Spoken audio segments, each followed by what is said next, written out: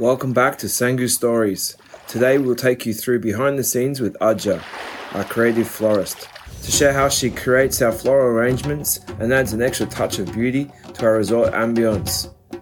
We also talked to Aja about her career journey and how she began in communications industry and now found her passion in our hospitality industry.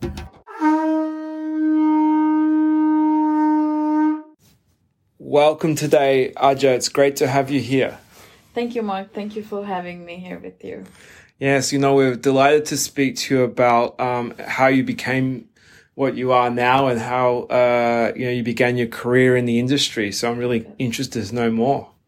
It's very unexpected, I would say. I never thought I would be working in tourism industry, and especially being a girl in Maldives back then, it was very hard to convince our parents that I want to live by myself away from home. Yeah. So it was a huge challenge. Yeah, that happens a lot over the generations that girls have found hard to go off and work in islands or work even in Mali, right? It's not been easy. It definitely. Yeah. I started my career as a radio host after school, and I went through journalism.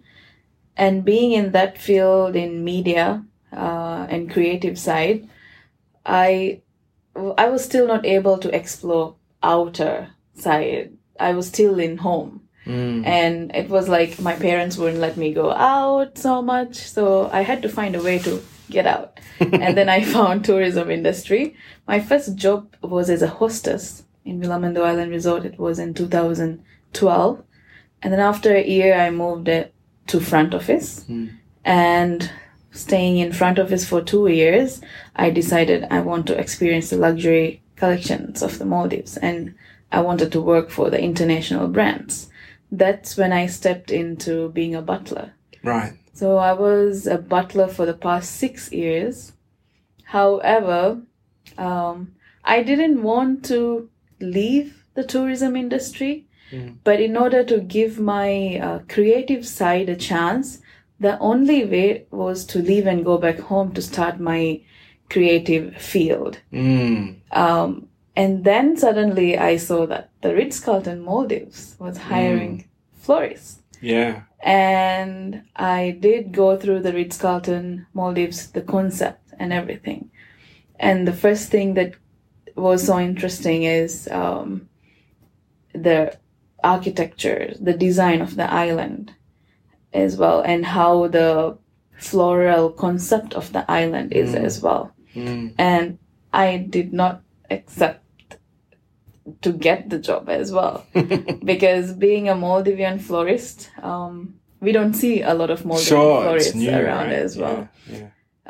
That's how I came here. And it's very ambitious of you to jump out of being butler and then deciding, right, I'm going to give this a shot. What was it that really inspired you to take the leap? Was there anything particular, or just it happened in your mind like, I'm going to do this? I've always been this creative person. I've always been the designer in my friends' weddings or my family weddings. Yeah. So we've always had that artistic projects in the family and between friends as well. So you could sense your personal passion and for your creative side, and you thought, I've got confidence now to take the step. And also I got to work with a lot of big wedding planners in Maldives during the COVID pandemic break that we got at home. And it gave me a lot of confidence to work with flowers, to learn how their features are, how their behaviors are. Every flower is different. And being in Maldives, it's a tropical country. It's pretty hard to get around with them as well. Yeah, it's a whole different approach here. So when we talk about that approach, and I would like you to share with our listeners and ourselves about the differentiation that you've done in the floral arrangements to create a distinct aesthetic for each location and settings. Take us through that, how you did that.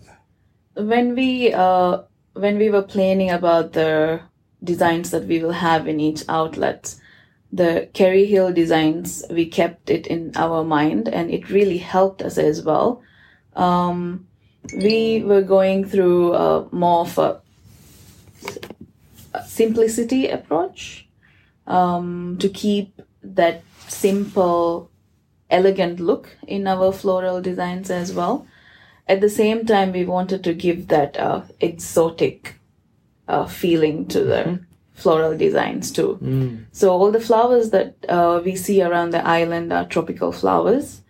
All the colors we chose, like in our oba, it's a lot of blue, green around that we see, and then what we place there is a orange flower, a bright orange flower in a very small bluish vase. So that gives out that bright color out. Very Lovely. simple, but then it stands out a bit. So that's how. Okay. And if you progress that conversation into the type of flowers that we used and we find in the resort today, could you take us through what they are? We have a lot of flowers around the island as well. We have one very common flower in the Maldives is hibiscus.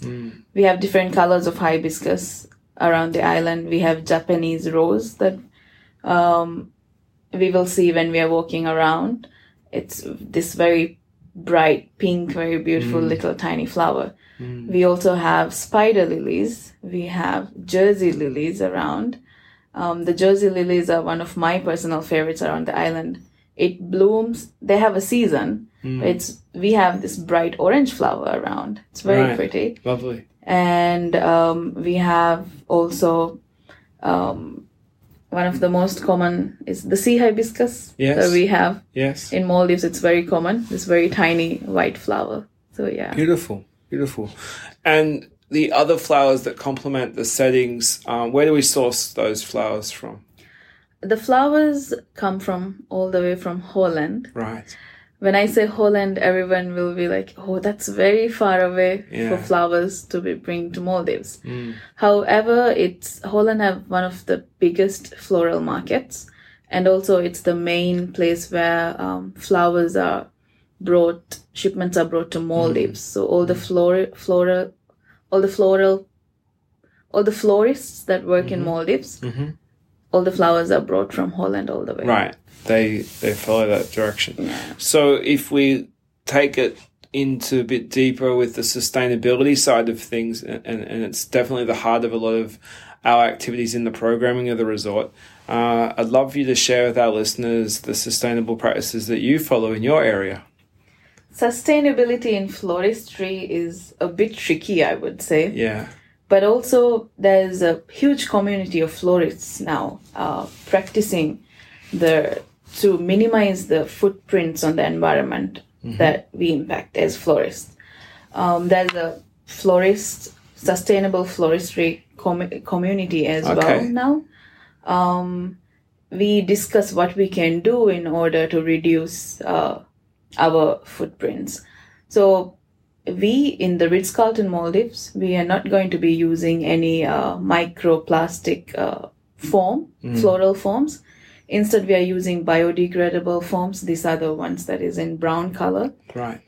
But there is also an argument about the foams that it cannot completely be biodegradable. Okay. Yeah. But the other thing that we are careful is when we throw it out, not to mix it with our greens that we have. Yeah. To make sure that we throw it in our general waste. Got you. And also the packing that we get from the flowers. We are right now working with our suppliers to make it happen, to change it to all paper packings.